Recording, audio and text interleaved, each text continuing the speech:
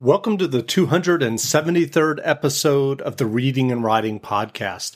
I'm your host, Jeff Rutherford.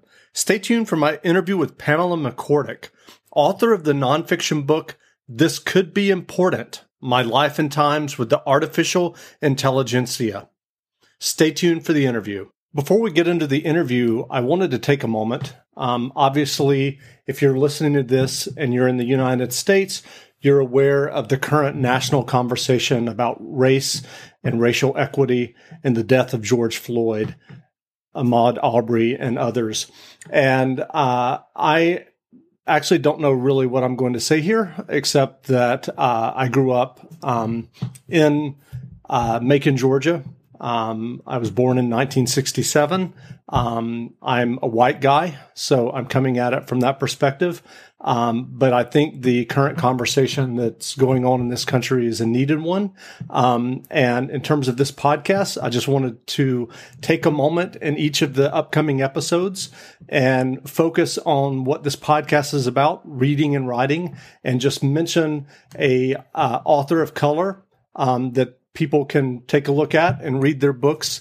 And the first one that we were going to mention is Walter Mosley, mystery writer. And if you're interested, and I'll have a link in the show notes, I did interview Walter on episode 169 of the Reading and Writing Podcast. And just a little bit of background about Walter Mosley. He's one of the most prolific and successful African-American mystery writers. He is the 2016 recipient of the Mystery Writers of America's Grandmaster Award. And Mosley has thus far written 14 mysteries about the iconic African-American detective Easy Rawlins. This character is inspired by Mosley's father's experience as a World War II veteran who moved from South to Los Angeles in the 1940s.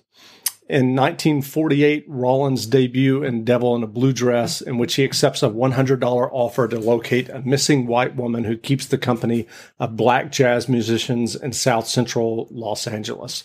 Untrained and unlicensed, his success stems from his knowledge of the community. Denzel Washington starred in the Devil in a Blue Dress movie based on Mosley's book.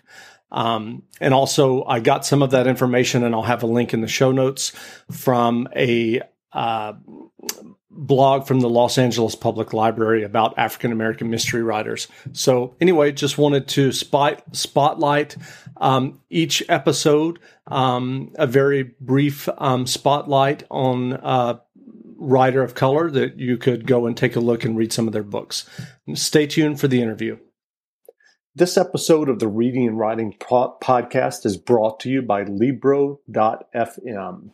Libro.fm is the first and only company which lets you purchase audiobooks directly from your favorite local bookstore. Support your favorite local bookstore, and you can pick from more than 125,000 audiobooks, including New York Times bestsellers and recommendations from booksellers. You'll get the same audiobooks at the same price as the largest audiobook company out there. You know who I'm talking about, but you'll be part of a different story, one that supports your local bookstore. If you're new to audiobooks, they're the perfect way to get more books into your busy life. If you already love audiobooks and don't know what to listen to next, check out the recommendations and curated list from the people who know audiobooks best, your local bookseller. There's a special offer now for Reading and Writing Podcast listeners. Get 3 audiobooks for the price of one, $14.99.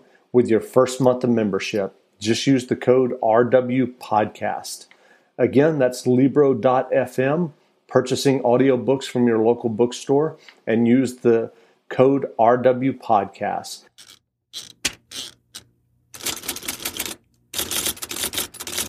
Welcome back to the Reading and Writing Podcast. My guest today is Pamela McCorduck. Her memoir, This Could Be Important, My Life and Times with the Artificial Intelligentsia, has just been published. Her book, Machines Who Think, originally published in 1979, is considered a classic nonfiction book about the development of artificial intelligence. Pamela, welcome to the podcast. Oh, thank you, Jeff. Well, if someone listening hasn't heard about your memoir, This Could Be Important, My Life and Times with the Artificial Intelligentsia, can you just tell us a little bit about your memoir and what they would expect to get if they read it? Absolutely. First of all, I should explain the title. Um, it really refers to the fact that I spent many decades pulling on the sleeves of public intellectuals and saying, artificial intelligence, this could be important. And of course, this was met with great laughter. That nothing could have been sillier to them than the idea of machines thinking. So that's how come the title. Great. And anyway, I happened by sheer good fortune to be in at almost the beginning of artificial intelligence. Uh, I was asked to work on a book, the first book of readings in artificial intelligence. And boy, that kind of gave me the bug. And I stayed in touch with the field. And finally, I started writing about it. And the rest is history. But I do want to say that this is a book about people. It's not a book about machines. Machines who think had a lot of technology in it. This has very little, except when I have to explain something and say, this works and that doesn't yet, that kind of thing. Sure. So the idea of artificial intelligence has been around for a while, but can you talk about the more modern beginnings of artificial intelligence that you've studied and written about? Yes, of course. The first working program, which is considered modern artificial intelligence, is something called the Logic Theorist. And this was a little program that proved theorems in logic. And it did it like a human being because this was done by cognitive scientists. What they wanted to do was model how human beings think. They weren't out to build a killer logic proving machine. So that was it. They arrived at this conference in 1956 with this working program, and everybody had lots of ideas about how AI should be done, but this actually worked. And who were some of the personalities and people who started AI decades ago that you write about in your memoir? Well, there are four founding fathers, you might say. Alan Newell and Herbert Simon, who were both at Carnegie Tech, now Carnegie Mellon University at that time, Marvin Minsky at MIT, and John McCarthy at Stanford. And each of those was responsible for ripples that went out from their work to build centers of artificial intelligence. Now AI is everywhere, but they were the beginning. And are there any funny or interesting anecdotes that stand out from you from those early years of AI and AI research? Well, there are lots of them, but maybe one of the best, since your podcast is devoted to reading and writing, is the whole issue of speech understanding. It's one thing to see text, which has periods, question marks, paragraphs, capital letters at the beginning of new sentences, and so on. That's pretty easy to understand. Well, it's not easy, but it's easier than continuous human speech. So one of the guys who invented the first best program that understands continuous human speech was at Carnegie Mellon. And he called everybody in. I was there then. He called everybody in to see a demo. And we all sat down, and I was chatting with one of the founding fathers, Herb Simon. We were talking about, what we'd done over the summer and so on and so forth. And we talked the way human beings talk, which is to say we laughed, interrupted ourselves with laughter. We waved our hands. There was a lot unsaid that we both transmitted to each other. Okay, so the demo begins. And what does it do? It crashes immediately. And we're kind of not surprised at that because that's the way it goes with new programs, especially complicated new programs. And we all wait around while the wizards are tuning up again. And finally it works. And it's astounding. It has 1,000 words of vocabulary. 1,000. This is insane. And, it's very good. Okay. So it gets all kinds of notice from No, I take that back. It doesn't get any notice. We try to interest the local papers. We know television won't be interested.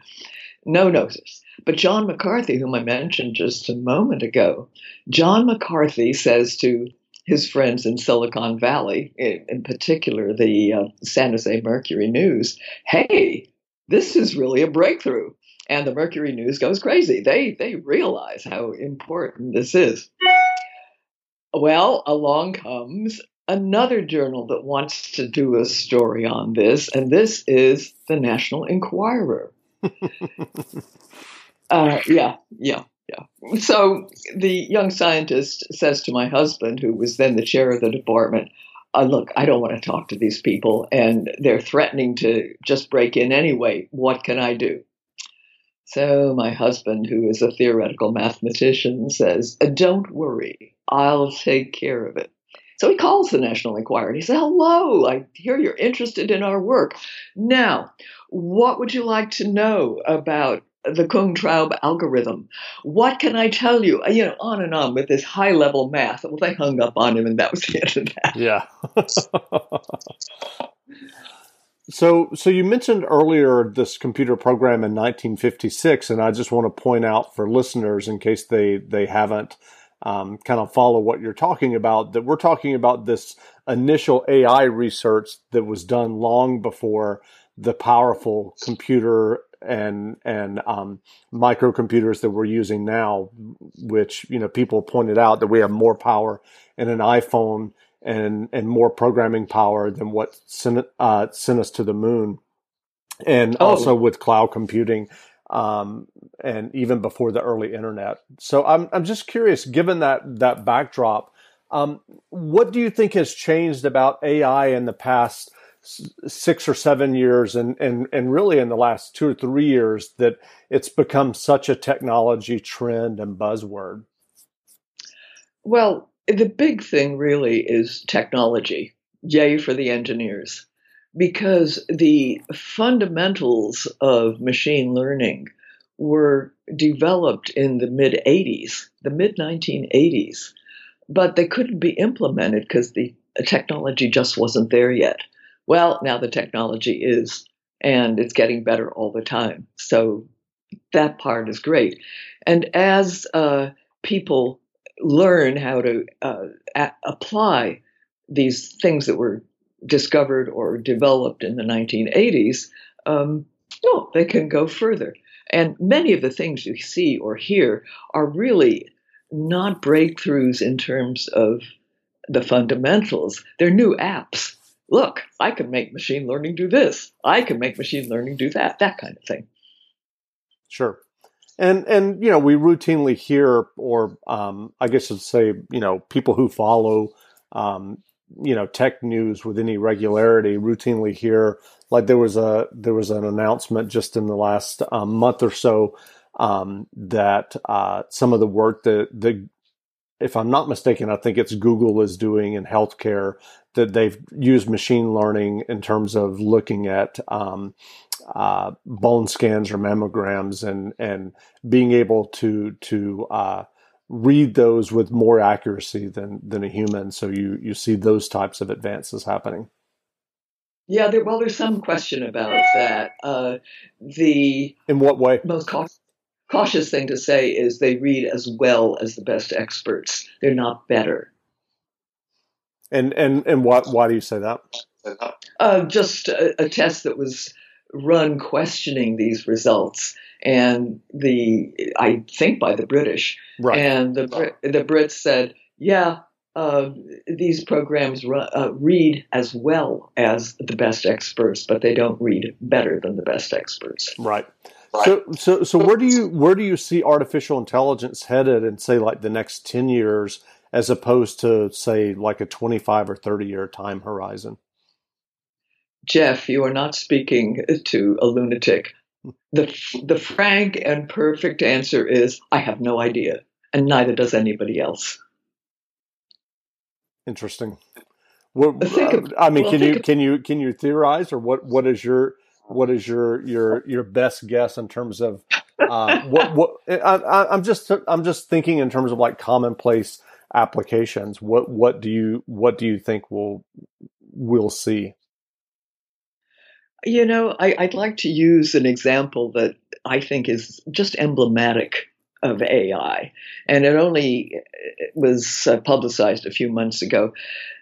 That is, at Caltech, a man who couldn't use his arm, he was paraplegic, was able to lift a robotic arm just by thinking about it. And this was a combination of artificial intelligence and engineering and robotics and a whole neuroscience, of course. Well, maybe a week later, I saw somebody equally paraplegic walking in an exoskeleton, that is almost a frame, a skeleton outside his body that could hold him up and move thanks to his thoughts.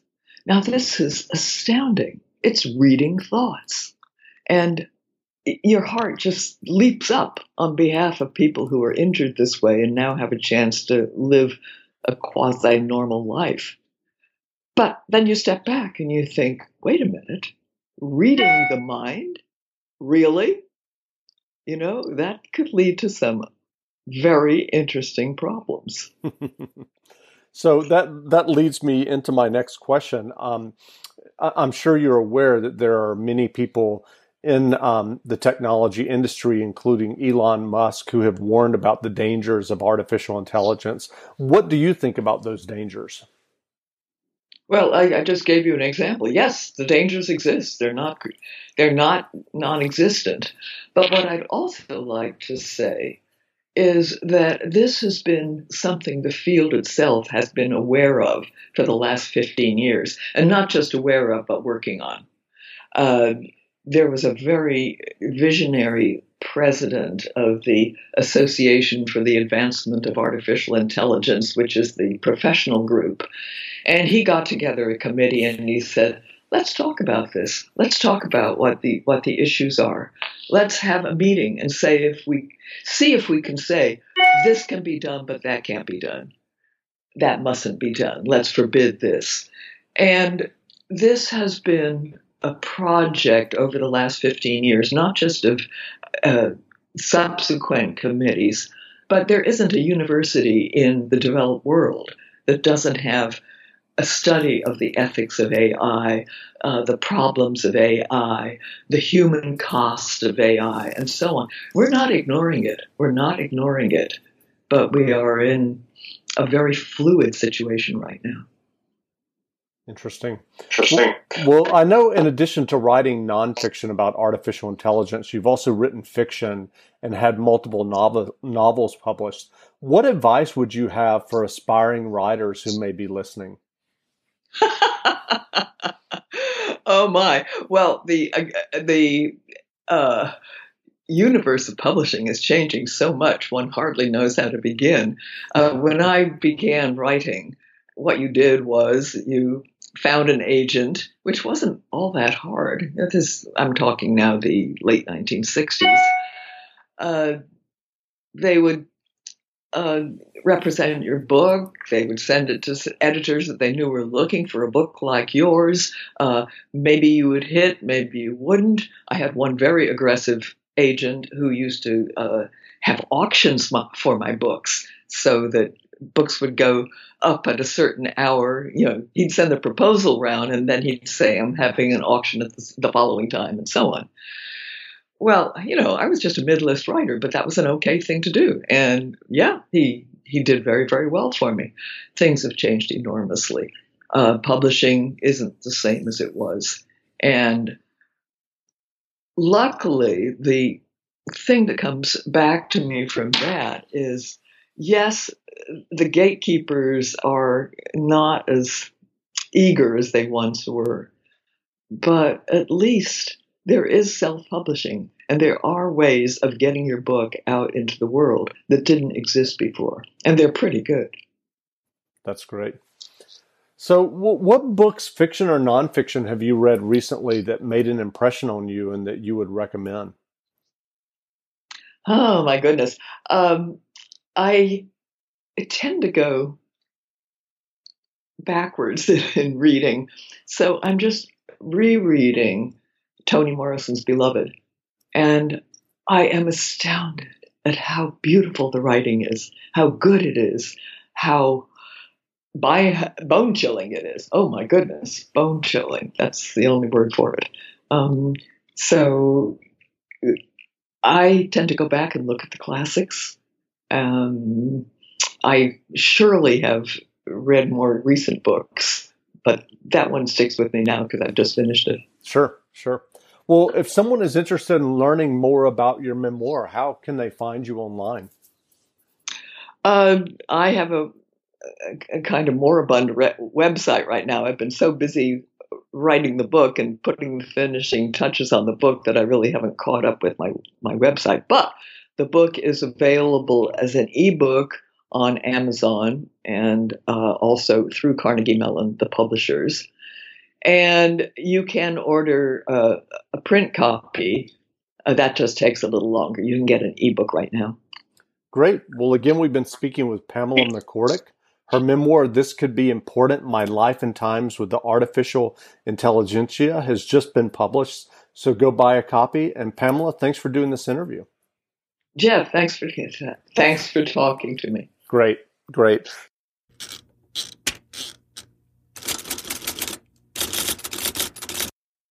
Support for this podcast and the following message come from Corient. Corient provides wealth management services centered around you. They focus on exceeding your expectations and simplifying your life. Corient has been helping high achievers just like you enjoy their lives more fully, preserve their wealth, and provide for the people, causes, and communities they care about. As one of the largest integrated fee-only registered investment advisors in the U.S., Corient has deeply experienced teams in 23 strategic locations. Corient has extensive knowledge spanning the full spectrum of planning, investing, lending, and money management disciplines. Leverage Corient's exclusive network of experts to craft custom solutions designed to help you reach your financial goals, no matter how complex they may be. Real wealth requires real solutions. For more information, connect with a wealth advisor today at Corient.com. That's Corient.com. Corient.com.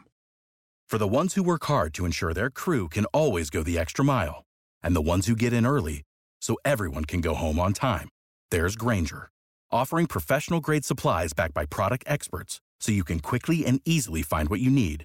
Plus, you can count on access to a committed team ready to go the extra mile for you. Call, click Grainger.com, or just stop by. Grainger, for the ones who get it done.